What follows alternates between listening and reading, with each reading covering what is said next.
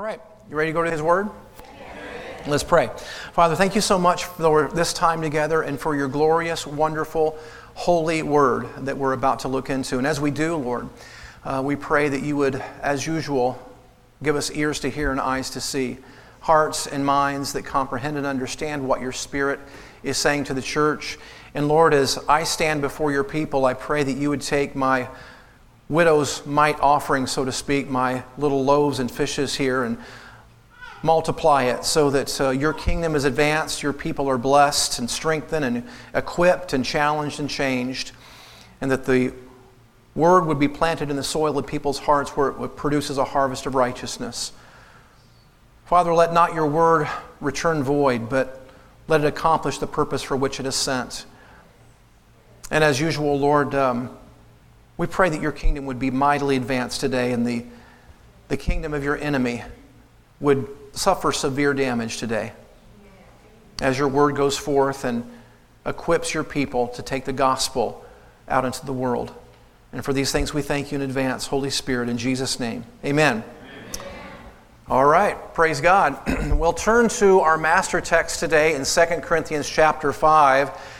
And I am continuing and completing our short series that we started 3 weeks ago called The Remnant. The Remnant. And we've been talking about the remnant and what it means. And as you probably recall, a remnant means a very small remainder. A very small remainder. And we saw as we talked through this that unlike the popular notion that a majority of people will make it to heaven, that's not actually what the Bible teaches. Jesus taught that wide is the road and the gate that leads to destruction, and many people are on that path, but narrow is the gate and the road that leads to life, and few are those that find that path. Okay? So I've given you 6 characteristics of remnant people so far in the teachings, the 2 teachings that we did prior to this. And I'm just going to give you one more characteristic of remnant people today as we close down this topic. But before we read our master text, let me do something in keeping with our last 2 teachings in this series and just take a little fun break, just a little spoonful of sugar to help the medicine go down. I'm going to give you another dose of church bulletin failures as we embark upon this before we read our master text. Just call this is fun. And here's the first one. I love this one. Thursday night, potluck supper, prayer and medication to follow. Yeah, I'm not sure I want to go to that potluck. The next one is this. Ladies, don't forget the rummage sale. It is a good chance to get rid of those things not worth keeping around the house. Bring your husbands. Come on. That's not fair. That's not right. That's not right. All right. So, let's jump over to our master text and read that really quickly. So stand with me if you found 2 Corinthians chapter 5.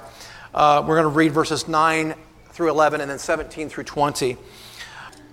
Now it is God who has made us for this very purpose and has given us the Spirit as a deposit, guaranteeing what is to come. Therefore, we are confident. Am I in the right place? No, I'm not. Sorry. Yeah, I started in the wrong verse. Verse 9, sorry. Okay, so pray for your pastor. Here we go, verse 9. So we make it our goal to please him, whether we are at home in the body or away from it. For we must all appear before the judgment seat of Christ, and that each one may receive what is due him for the things done while in the body, whether good or bad. Since then we know what it is to fear the Lord, we try to persuade men. What we are is plain to God, and I hope it is also plain to your conscience. Let's skip down to verse 17. All of it's important, but in keeping with our topic today, we're going to skip down to verse 17. Therefore, if anyone is in Christ, he is a new creation. The old has gone, the new has come. All this is from God, who reconciled us to himself through Christ and gave us the ministry of reconciliation. That God was reconciling the world to himself in Christ, not counting men's sins against them, and he has committed to us the message of reconciliation. We are therefore Christ's ambassadors, as though God were making his appeal through us. We implore you on Christ's behalf, be reconciled to God. And all God's people say, Amen. Amen. Go ahead and have a seat. Praise the Lord. All right. Well, I'm going to give you a little bit of a recap on the characteristics of remnant people that we have covered so far, and then we're going to get into that master text and talk about that a little bit more. So the first characteristics I gave you of remnant people, number one, remnant people are diverse in background and united in belief. And Brent referred to that verse this morning, Revelation 5:9, in the announcement time, where it says that the kingdom of God will be filled with people of every tribe, tongue, and nation. So they are diverse in background, united in belief. Number two, they are people of the Word. Psalm 119:11 says, I've hidden your word in my heart that I may not sin against you. Okay, so remnant people are word people. They're serious about the word. Number three, they're committed to walking by faith. Romans 10:17 says faith comes by hearing, and hearing by the word of God. So remnant people are serious about learning to walk in faith. Number four, they are people of the gathering, which is what you're doing here this morning. We referenced Psalm 69:9 and John 2:17, both of which says of the Messiah, that the Messiah Jesus, it said of him, zeal for your house will consume me. Zeal for your house. Zeal, which means energy and passion. Zeal for your house will consume me. So I made the point in those previous two teachings that if you want to be like Jesus, and that should be the goal, right? If you want to be like Jesus and zeal for God's house consume Jesus, it should consume us as well. We should take it seriously. And the fifth one is, fifth characteristic of remnant people, no compromise with the world. I referenced James 4:4 on that one, which said if you want to be a friend of the world, you cannot be a friend of God. As a matter of fact, it goes on to say, if you wish to be a friend of the world, you have made yourself an enemy of God. The world and God's kingdom do not mix. And the sixth characteristic that we talked about was that remnant people are people of the cross. They take up their cross. They die to themselves, take up their cross to follow Christ. That was last week's teaching. If you haven't heard those, go back on the website and pull those up. It would be very important for you to know all of those. But today, we're going to focus on this one right here. Remnant people are about reproduction. Write that down. Remnant people are about reproduction. So I'm going to refer back to our master text in 2 Corinthians chapter 5 and just deal with a question here. If you've ever wondered what your ministry is. A lot of people have asked the question, why did God put me on this earth? What's my ministry? What's He called me to? I'm about to answer that question for you. And it was answered in our master text, but I'm just going to take some excerpts from the master text right now to answer that question, why God has called you. So we're going to establish the fact that God has called you to a ministry. He really has. And we find out what that ministry is in our master text. So here we go. Let's read some of it. Verse 11, therefore, since we know what it means to fear the Lord, we do what? We persuade men. We persuade men and women by implication. Verse 19, and He has committed to us the ministry of reconciliation. The ministry of reconciliation. And verse 20, therefore we are ambassadors for Christ. And I find this next statement really amazing. As though God were making His appeal through us. What's that mean? It means that God is making His appeal to the rest of the world through you and through me. So that's why we are indeed ambassadors, and you and I have the ministry of reconciliation. That's our ministry. Now, on that note, I'm going to quote Charles Spurgeon here, a couple of quotes, and he was never one to mince words, and he uses pretty strong language on this topic. And he says, to win a soul is a more glorious achievement than to be crowned in the arena of theological controversy. So we've got all these theological opinions on stuff. All that's great, but look, to win a soul is a more glorious achievement than to be crowned in the arena of theological controversy. Amen. And he goes on to say, have you no wish for others to be saved? Then you're not saved yourself. Be sure of that. Ooh. The fact that you were redeemed by God's grace, there ought to be a response to that for you to desire for other people to experience the same grace that you received. Praise God. Now, we in America, though, we're lacking as a church culture in America in terms of sharing our faith and evangelism. And I'm going to give you 5 reasons why today's Western Christians don't share their faith like we used to. So I'm just going to kind of bullet point these really fast. I won't elaborate at length on on any of them. But the first one is fear of ridicule. I think that's an obvious one. Some people just don't want to be ridiculed or persecuted. So they back away, they shy away from that. The second one is they don't feel knowledgeable enough. Now, I want to say something about this point right here. You know, ignorance is curable. Ignorance isn't the same as stupidity. Ignorance is curable. You just have to read a little. You just have to educate yourself a little, okay? And as far as knowing how to share your faith more effectively, of course, you know, we get most of our inspiration and education and spiritual things from the Bible, but there's lots of other books, videos, resources to help you. And this day and age of the information age, my goodness, if you're lacking knowledge on something, that's your fault. There's no shortage of places to go to cure your lack of knowledge, okay? The third one is this, spiritual laziness. Some people just, they're not motivated for whatever reason. It's all about me. You know, we talked about that last week. You know, their spirituality is basically all self-centered. And, you know, that's not what God has in mind for our spirituality. The arrows aren't supposed to all go in. We're supposed to be focused on other people and expanding God's kingdom. Okay, so spiritual laziness or a wrong focus, we could say that as well.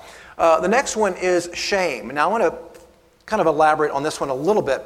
Shame. What do I mean by that? Well, when people aren't living right, they know they've been doing things that don't please God. Now they've got guilt and shame. They don't feel like they're qualified to share their faith. But I want to tell you something. The very fact that you have been redeemed from your sins, and the very fact that you have, you know, we all have various Achilles heels, as it were. We all have different areas of weaknesses and temptations.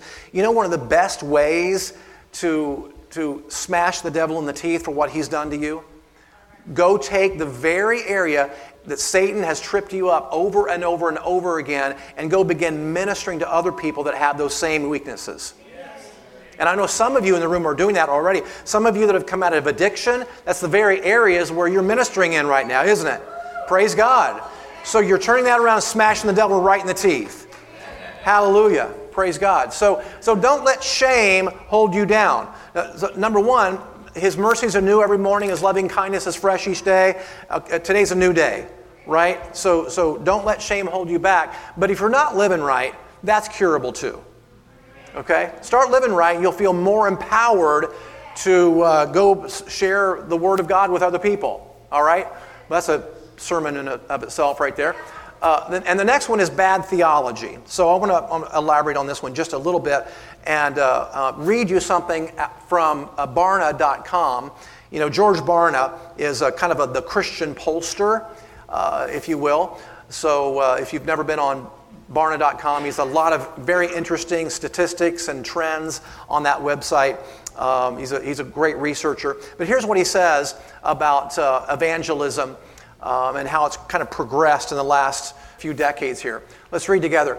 A growing number of Christians don't see sharing the good news as a personal responsibility. Just 10% of Christians in 1993 who had shared about their faith agreed with the statement, quote, converting people to Christianity is the job of the local church as opposed to the job of the individual, okay, i.e. themselves. 25 years later, 3 in 10 Christians who have had a conversion about faith say evangelism is the local church's responsibility. 29%, a threefold increase. Let's keep reading. The jump could be the result of many factors, including poor ecclesiology, in other words, believing the local church is somehow separate from the people who are part of it, or personal and cultural barriers to sharing faith. Yet the most dramatic divergence over time is on the statement, quote, every Christian has a responsibility to share their faith. In 1993, 9 out of 10 Christians who had shared their faith agreed, 89%. Today, just 2/3 say so, 64%, a 25-point drop. All right, so on that note, I just want to say this. It's not, now you have to bear with me in saying the first part of the statement because I'm going to make this make sense as I progress through this. So it's not the local church's responsibility to evangelize, as in the leadership always having to spearhead some evangelistic campaign. The church can and should support and sometimes even spearhead such efforts at times, but moreover, it falls to the individuals within the church to do the evangelizing. And in that sense, yes, it is the role of the local church to evangelize because you and I are the church. See, the church is made up of individuals within the body of Christ. See, God's idea of church is not just the organized meetings. Church isn't just an organization, it's more like an organism. Amen? See, it's a body made up of many parts. So don't ever think, well, that's not my job, that's the church's job. No, folks, listen, you are the church. The church is no stronger and no more effective than the people who attend it. So I want to show you a graphic, a little chart that I made up here. So just imagine you are at the very top in that red circle, and you respond to the gospel and you accept the Lord Jesus as your Savior. And then, as a result of that, you might share your experience, your testimony with other people, maybe some friends or family, and maybe a lot of people you share your faith with. And some people might respond to the gospel. You may not get awesome results at first. You might have a few people respond to the gospel. But as you begin to read and listen and study, you begin to grow in the Lord. Okay? So you've got a little bit of reproduction by some of your family members responding to the faith, and then that green circle down there represents people who respond to some of your family members doing the same thing and going out and talking about the Lord and sharing their faith. So you've got a little bit of reproduction going already, but as you grow in the Lord, as you read, listen, study, you begin to grow in the Lord. Now your evangelistic efforts, you get more confident, and now you get even better results. Now you may have several people respond and trust the Lord. And as a result of those several people responding and trusting the Lord, they go out, they share their faith, and several other people begin to respond and be added to the family of God. So look what happened with just you sharing your faith and all the reproduction that happened as a result. Now there's many people in the kingdom as a result of you being willing to share your faith. Does that make sense? Yes. It's all about reproduction. So I want to read to you on this point out of Matthew chapter 24. We're going to go verses 45 through 51 together. And this is the words of Jesus, the Master. And he says this, let's follow along. Who then is the faithful and wise servant whom the master has put in charge of his household to give the others their food at the proper time? Blessed is that servant whose master finds him doing so when he returns. Truly, I tell you, he will put him in charge of all his possessions. But suppose that servant is wicked and says in his heart, my master will be away a long time. And he begins to beat his fellow servants and to eat and drink with drunkards. The master of that servant will come on a day he does not expect, and at an hour he does not anticipate. Then he will cut him to pieces and assign him a place with the hypocrites, where there will be weeping and gnashing of teeth. All right, so how does that passage apply to you and me? Well, Jesus told this story, ladies and gentlemen, to make the point that God has put you and me in charge of His business until He returns. Now think about the gravity of that for a moment. See, I've made the point before that a lot of people just believe that God's going to do whatever He wants to do whenever He wants to do it. That extreme sovereignty of God teaching. But I'm sorry, folks, the Bible doesn't teach that. It's clear that God has delegated His authority in the earth to you and me, and He expects us to manage His affairs until He returns. And yes, He will be taking inventory of how we've spent our lives and how we've handled His business. Isn't that amazing that the God of the universe restricts Himself to what you and I do in the earth? It's just amazing. Just amazing. So listen, in case you didn't already know this, you need to realize that walking with Christ is not just about going to church and singing a few songs and listening to a sermon and even reading your Bible. As important as all those things are very important, but that's not really what this whole thing is about. You see, these important things that I just mentioned are means for drawing closer to the Lord and therefore being more productive and fruitful in His kingdom business.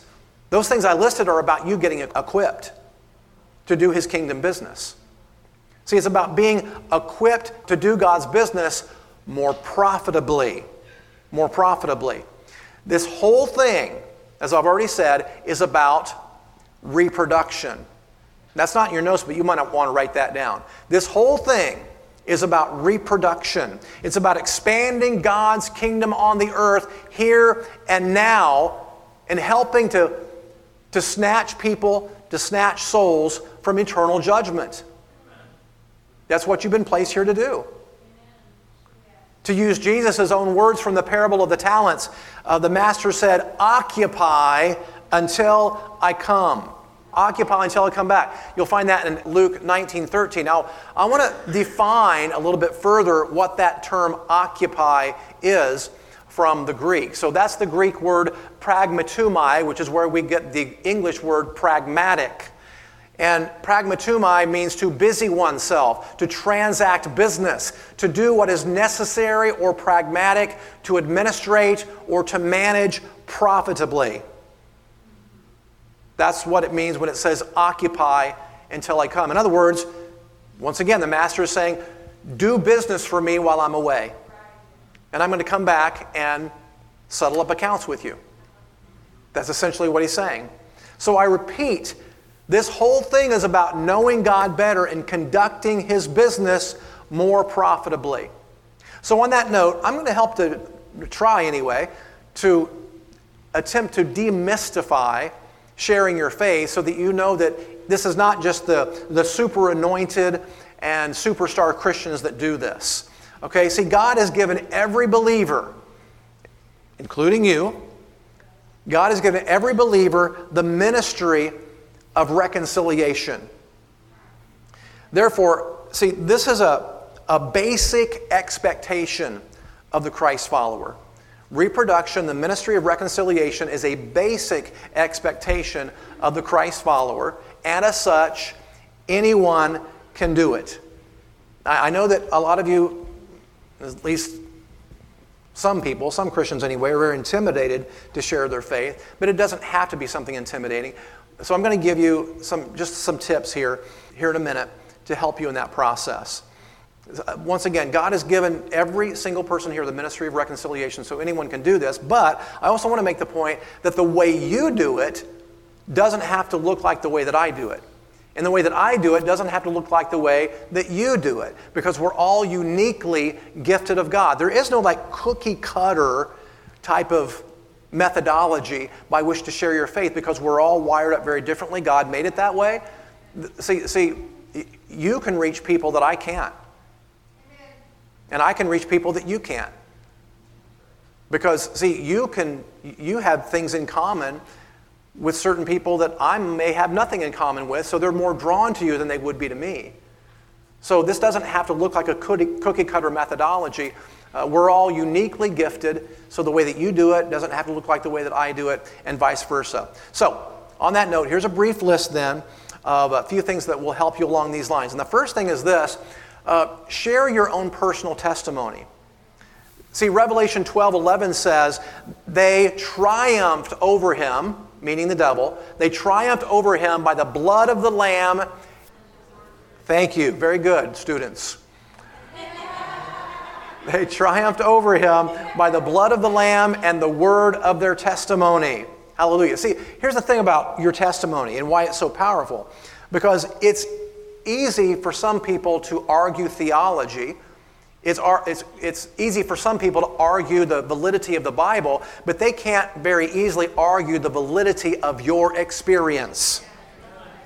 When you tell them what you've experienced, what do they say? You're lying? No. So that's why your testimony is so powerful. So be sure to tell them how God's changed you, how God translated you from darkness into light. Hallelujah. And don't be concerned if you don't have a testimony like, I always think of Nicky Cruz, because Nicky Cruz, back in, I guess it was the 60s or 70s, he was a gang leader in New York City, and a very violent, murderous gang leader, and he gloriously got saved and became a tremendous evangelist.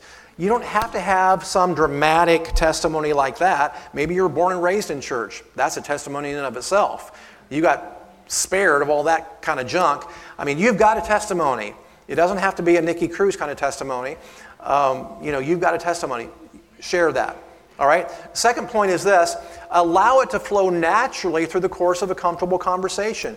You don't necessarily have to be a street evangelist. Now, do I believe in street evangelism? Yes, I do. I think going out and sharing your faith on the street can be very effective. But for some people, that's just not their thing. For other people, it flows much more naturally, much more comfortably, and much more effectively through just a casual conversation with somebody, sitting down with somebody over coffee or something, and just beginning to share your faith. That's very effective for some people versus street evangelism and walking up to a total stranger. The third one is this: learn from your blunders. If you share your faith often enough, you're probably going to blunder from time to time, and learn from those things. If you get stumped by someone's question or objection, resolve to never let that happen again. Go study that question or objection out so that you're better prepared the next time. And also, learn from others. Learn from one of my favorite resources out there where evangelism is concerned is Ray Comfort, Living Waters Ministry, I think is the name of it. Now, look, I want to make a point about this. It's kind of a off the beaten path here, but I don't see eye to eye with all of Ray Comfort's theology, but to me that's beside the point, because we agree on the centrality of our faith. What's the centrality of our faith? Christ crucified for our sins, raised on the third day, the only way to the Father. If we can agree on that, we're brethren. Right? And so I think Ray Comfort is a phenomenal evangelist. So I've learned a lot from him. So go check out his videos on YouTube and you'll learn a lot from him.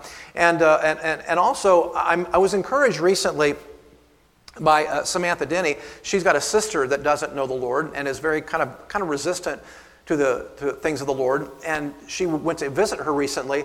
And she started to ask me questions. What do I say in this situation? Can you help me, with maybe being prepared for that conversation? So I gave her a CD series of something I did years ago, 20 plus years ago, called Why Some People Reject God in the Church. And it just goes through and addresses the most common objections to the Christian faith. And she took those CDs and she drove over to, where's your sister live, Samantha? She drove over to Illinois and listened to all those CDs and was prepared for that conversation. That's what I'm talking about. Educate yourself. Okay? There's no excuse for being ignorant, especially in this day and age. Fourth tip here, social media can be a great place to share short segments of the gospel. Just drop little things that encourage people, that maybe make people think about things of that nature, but as I told you last week, don't be heavy-handed, don't be condemning, don't be accusatory. That doesn't help the situation, okay? Don't come down on people like, wow, you're so wrong and I'm so right. It's not going to get you anywhere. And the fifth one is never, ever, ever, ever, ever be argumentative. Do not be argumentative. If someone has a question or objection, do you know why they have that question or objection? Because to them, it's legitimate. To them, it's a legitimate question or objection. So just gently try to help to overcome that question or objection as much as you know how. 1 Peter 3:15 says, always be ready to give a reason to anyone who asks you to give a reason for the hope that you have. But then it goes on to say, do this with gentleness and respect. Gentleness and respect. I know that some people out there probably don't talk to you respectfully when you're sharing your faith, but your obligation is to speak back to them with gentleness and respect. The sixth one that I have here for you is that you will be required to be bold. Write that down. You will be required to be bold in certain situations, and that will come as you get more confident. And I'm going to give you a couple different examples of that have happened in my life. Again, as I've read and studied and grown in this area, I feel pretty confident to talk to most people. After 30 years of this, now there's very few people that can stump me on things because I've just educated myself. Now, there's a few people from time to time, let's say something that will make me go, wow, I hadn't really thought of that. Let me get back to you on that. So I don't try to dance around and try to give them some answer off the top of my head that just sounds good. I'm very honest. I say, listen, I don't know the answer to that, but let me get back to you on that. And guess what I do? I go study it out and have a ready answer the next time. So I'm never stumped on that issue again. So after 30 years of that, I'm fairly confident in these conversations now where I wasn't in the past. And I remember, maybe a year ago, I think it was last summer, I was in the barber shop getting my hair cut, and I was waiting. There's another gentleman in the chair, and he was in his military garb, his, what do they call them, fatigues? And he was sitting in the chair, and he had a full beard.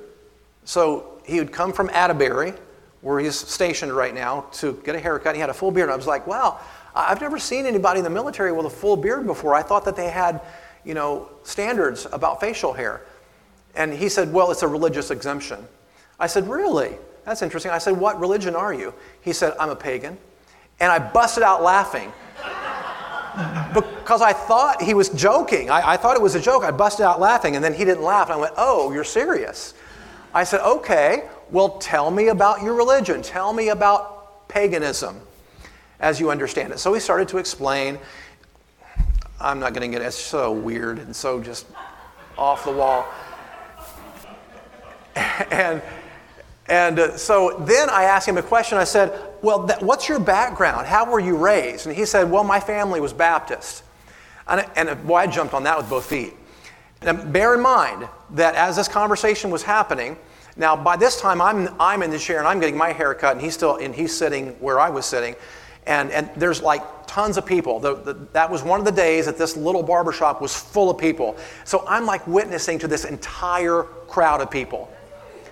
And so I didn't back away at all. So I said, could it be, I asked the man, I said, just consider this. Could it be that your parents were right and you're wrong? What if your parents in their little Baptist church were right and you're wrong? I said, how do you know you're right? And he didn't have an answer for it. So and then I laid out the gospel for him. Now, when I laid out the gospel for him, I was laying out the gospel for my barber that was right behind me and laying out the gospel for everyone that was in that room that day. So God put me in a situation where he required me to be bold, and he'll do the same thing with you from time to time. You've got to be prepared for those moments. And guess what? You've got to watch for those moments. And sometimes you are going to have to turn the conversation toward those moments, because when he said, I'm a pagan, and I laughed, I could have just laughed it off and left it at that. But I said, tell me about paganism. And then I got him talking about his beliefs, and I went, that's very interesting. I didn't try to argue with him. I said, that's very interesting. And then I asked him how he was raised. And then that gave me the opportunity to begin to share the gospel with him with a captive audience.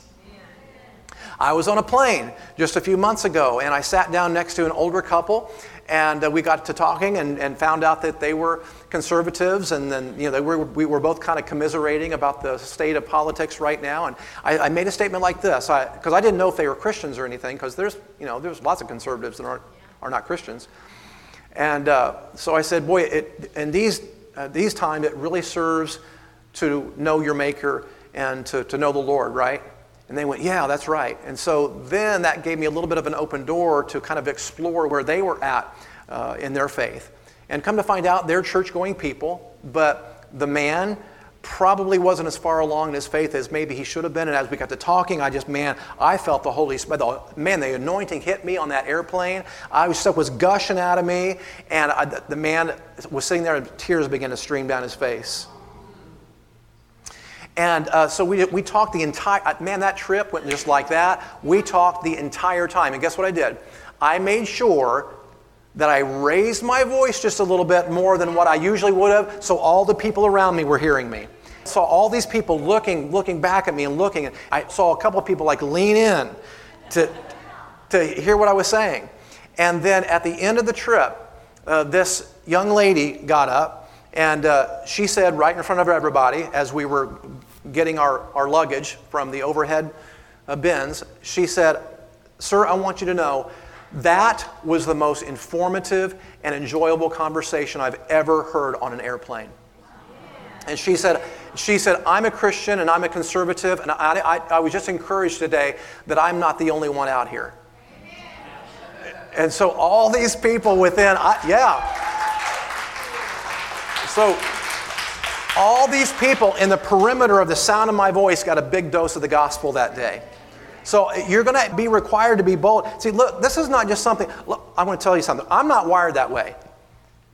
I'm not wired that way. In my natural personality, I'm an introvert. I really am. Now, maybe some of you would say, "No, Andy, you're not an introvert." I really am. My wiring is this. When I'm around a lot of people, it sucks the energy out of me, and I get re-energized when I'm by myself. Now, some of you are exactly the opposite. You get re-energized when you're around other people, and it sucks the energy out of you when you're alone. I'm not like that. I lean introvert. So I've had to train myself to be a little bit more engaging and to ask questions and just get people talking. So those of you that are introverts like me and you don't have a lot to say sometimes, ask questions, get other people talking, and they will love you for letting them talk.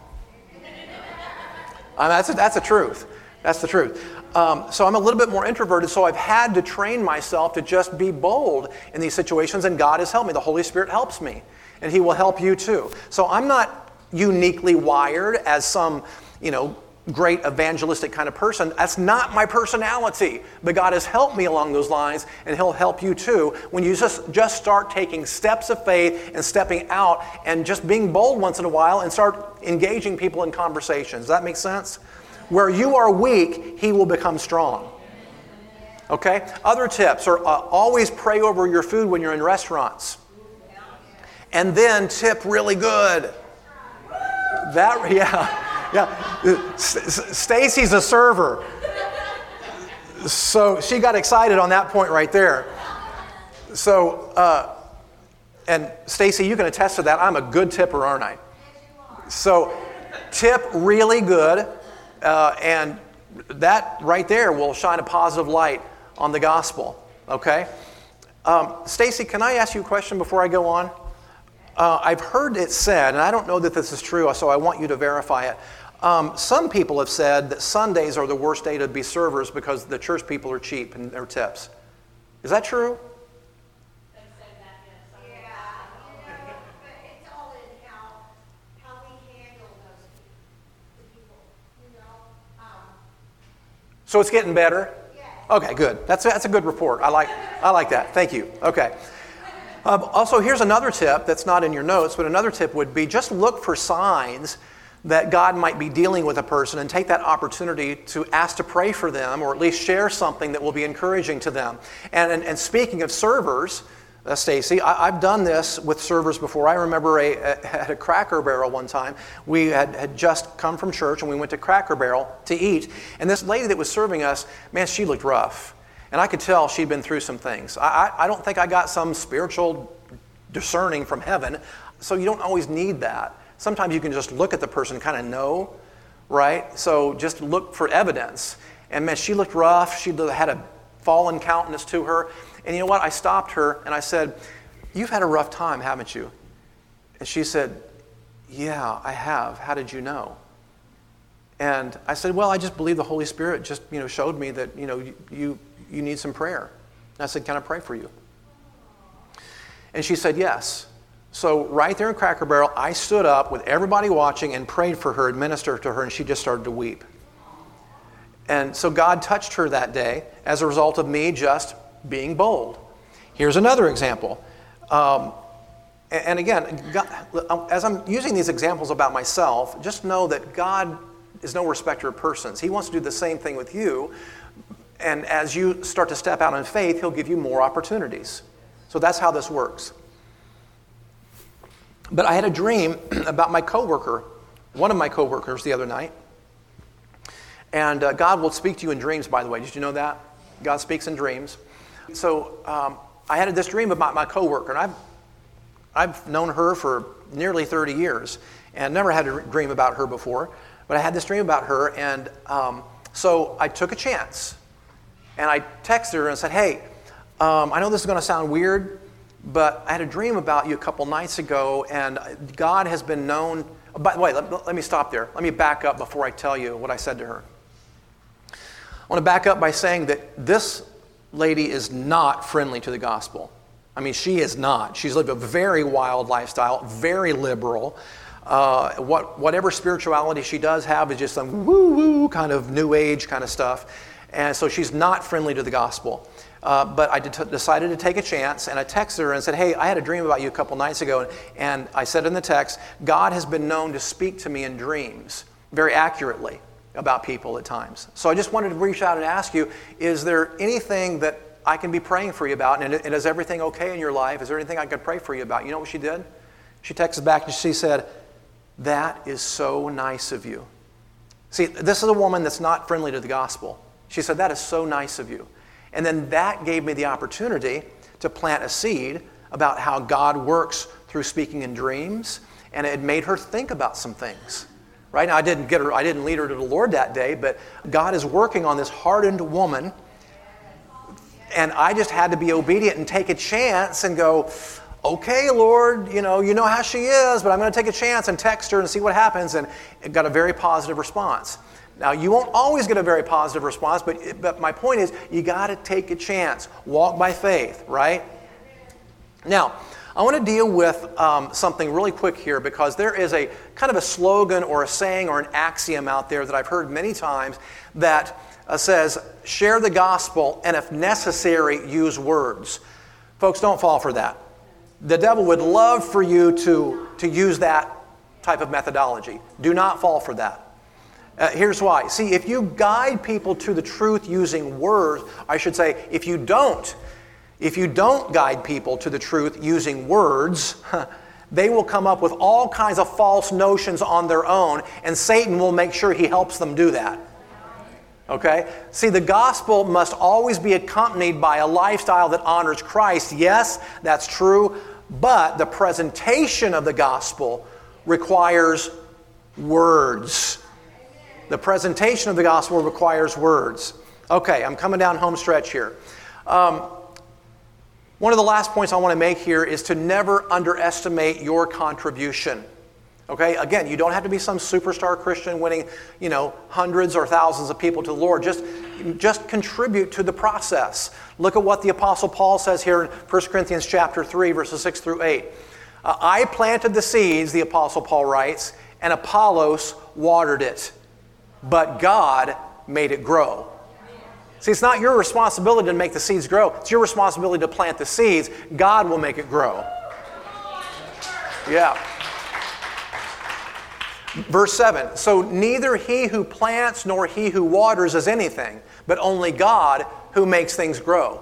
He who plants and he who waters are one in purpose, and each will be rewarded according to his own labor.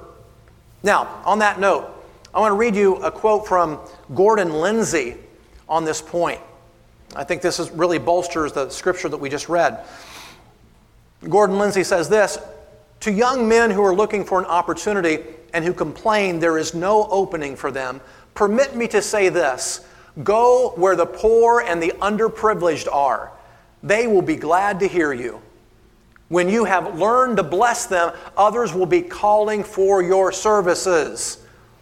Don't wait for opportunity to come walking up to you. Go meet it. My wife and I resolved that we would not allow an opportunity to build up the church pass us by. And if we did not find opportunities ready-made, we would make them." So those of you that are involved in recovery ministry, jail ministry, things like that, this is talking about you. You've gone out to meet the need rather than waiting for the need to come to you. Right? And Bill and Paula, same thing with you, with your Christian Motorcycle Association. You're going out to meet the need rather than waiting for it to come to you. You're going where the lost and the needy are. Praise God. I'm very excited about what the Christian Motorcycle Association is doing, so I'm excited for you all to learn more about that ministry next week. Now, most Christians have never heard the name Edward Kimball. He wasn't a great evangelist or a powerful pastor. He was simply a humble Sunday school teacher at a humble little church in Boston in the mid-1800s. And one day Mr. Kimball dropped in to see a young shoe salesman who had visited his class. And that young man came to trust Christ as a result of that conversation. And Mr. Kimball expressed that he had been very nervous about visiting the young man and said that his visit was, quote unquote, weak. Which, what he meant by that was that he didn't feel like he did a good job in presenting the gospel to him. Okay? But yet, the young man did accept Christ. And Mr. Kimball went on to say of that young man, it seemed that the young man was just ready for the light that then broke upon him. So you see, you never know when your clunkiest efforts will make an impact because that person was ready to hear the gospel and responded to the gospel. Even though your effort might have been clunky and you thought it was dumb. Oh, man, I did such a terrible job. But see, it's God that causes your seed to grow. Regardless of how clunky your efforts were, sometimes people's hearts are just ready and the Holy Spirit uses your clunkiest effort. Where we are weak, He is strong. Okay? Now, incidentally, the young man who accepted the Lord as a result of Mr. Kimball's visit was named Dwight L. Moody, who went on to lead over 1 million people to the Lord. Yeah. But even if the person that Mr. Kimball witnessed to had not become a great evangelist, his efforts would have still been pleasing and important to God. So never underestimate the value of your work, your kindness, your encouragement, your giving, your prayers, and your witnessing. You might not be able to see the eternal impact that you're having right now, but I guarantee you will later. All right, well, I'm going to end by rereading our master text in 2 Corinthians chapter 5 regarding what our ministry is. I want us to look at that again. And then I want to give us an illustration to drive this point home. So let's read this, then I'm going to give us an illustration and another brief commentary, and then we'll close. Okay, so once again, I'm just going to give you 3 verses out of our master text in 2 Corinthians chapter 5. Therefore, since we know what it means to fear the Lord, we persuade men. And He has committed to us the ministry of reconciliation. Therefore, we are ambassadors for Christ, as though God were making His appeal through us. Okay, you know, folks, let me say this before I do my illustration. At some point, somebody probably reached out to you and shared the gospel with you, or at least invited you to church or something. See, you were grafted into God's family through the efforts of other people, right? So we need to pay it forward and allow God to use us to reach other people as well. So, I'm going to show you an illustration, and I'm going to need some volunteers. So you girls that sit on the front row, you're gluttons for punishment. So you come up here and help me. And then I need somebody else that's close by. Sharon, you want to help me since you're close? All right. So girls gather in close to me. And so we're in let's imagine that we're sinking in a pit of quicksand. The three of us are sinking in a pit of quicksand. Okay? And then Sharon reaches out to me and she pulls me out of the pit of quicksand and I'm saved. And then I go, yay, I'm saved. See you guys. And I leave them behind? What? I'm not going to join with Sharon and help to pull them out as well? Right? Come on. Right? Right. So it's about reproduction. It's about reaching lost souls who are in the miry clay like we once were. And for us to be pulled out of the miry clay and then go our merry way and not care about the others who are in the miry clay is very selfish. Okay? Thank you all. Appreciate you. So allowing God to use us in the ministry of reconciliation is an expression of gratitude, ladies and gentlemen, because you too were once lost and now you're found. See, it would be the ultimate expression of ingratitude to not be involved in God's search and rescue mission of other people. Now, of course, not everyone's going to respond to you positively, that's true. But as amazing as it seems, God is making His appeal to the rest of the world through you and through me. Isn't that amazing? So, on that note then, I'm going to close with this scripture right here in Proverbs 11:30. He who wins souls is wise. So, I want to ask you to set some goals for yourself maybe.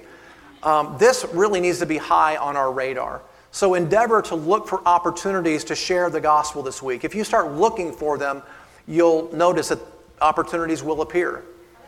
And why don't you make it a goal? Start slow. Start with baby steps. Make it your goal this week to speak to one person about your testimony. Share your faith with one person this week. And as you start looking for that one person, then you might see that, wow, there's other opportunities that I didn't even realize were there.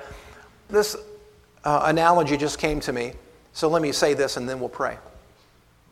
Have you ever noticed that when you get a new car, that you start noticing that there's all kinds of other models? You start noticing all the other models on the road that is exactly like your car. You never noticed them before, but when you get that model, now you start noticing all the other models that are just like your car. You ever had that happen?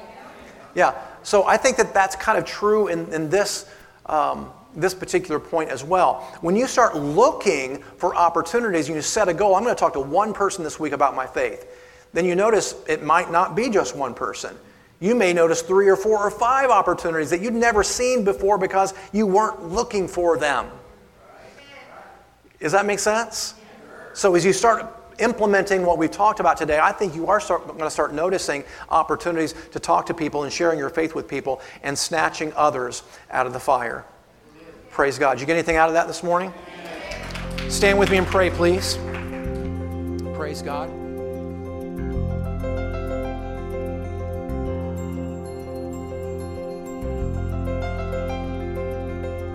You've been listening to the teaching ministry of Pastor Andy Robbins and Blessed Life Fellowship. For more teaching and ministry resources, go to the church website at www.blessedlifefellowship.org. Thanks for listening, and may God's grace and favor shine on you.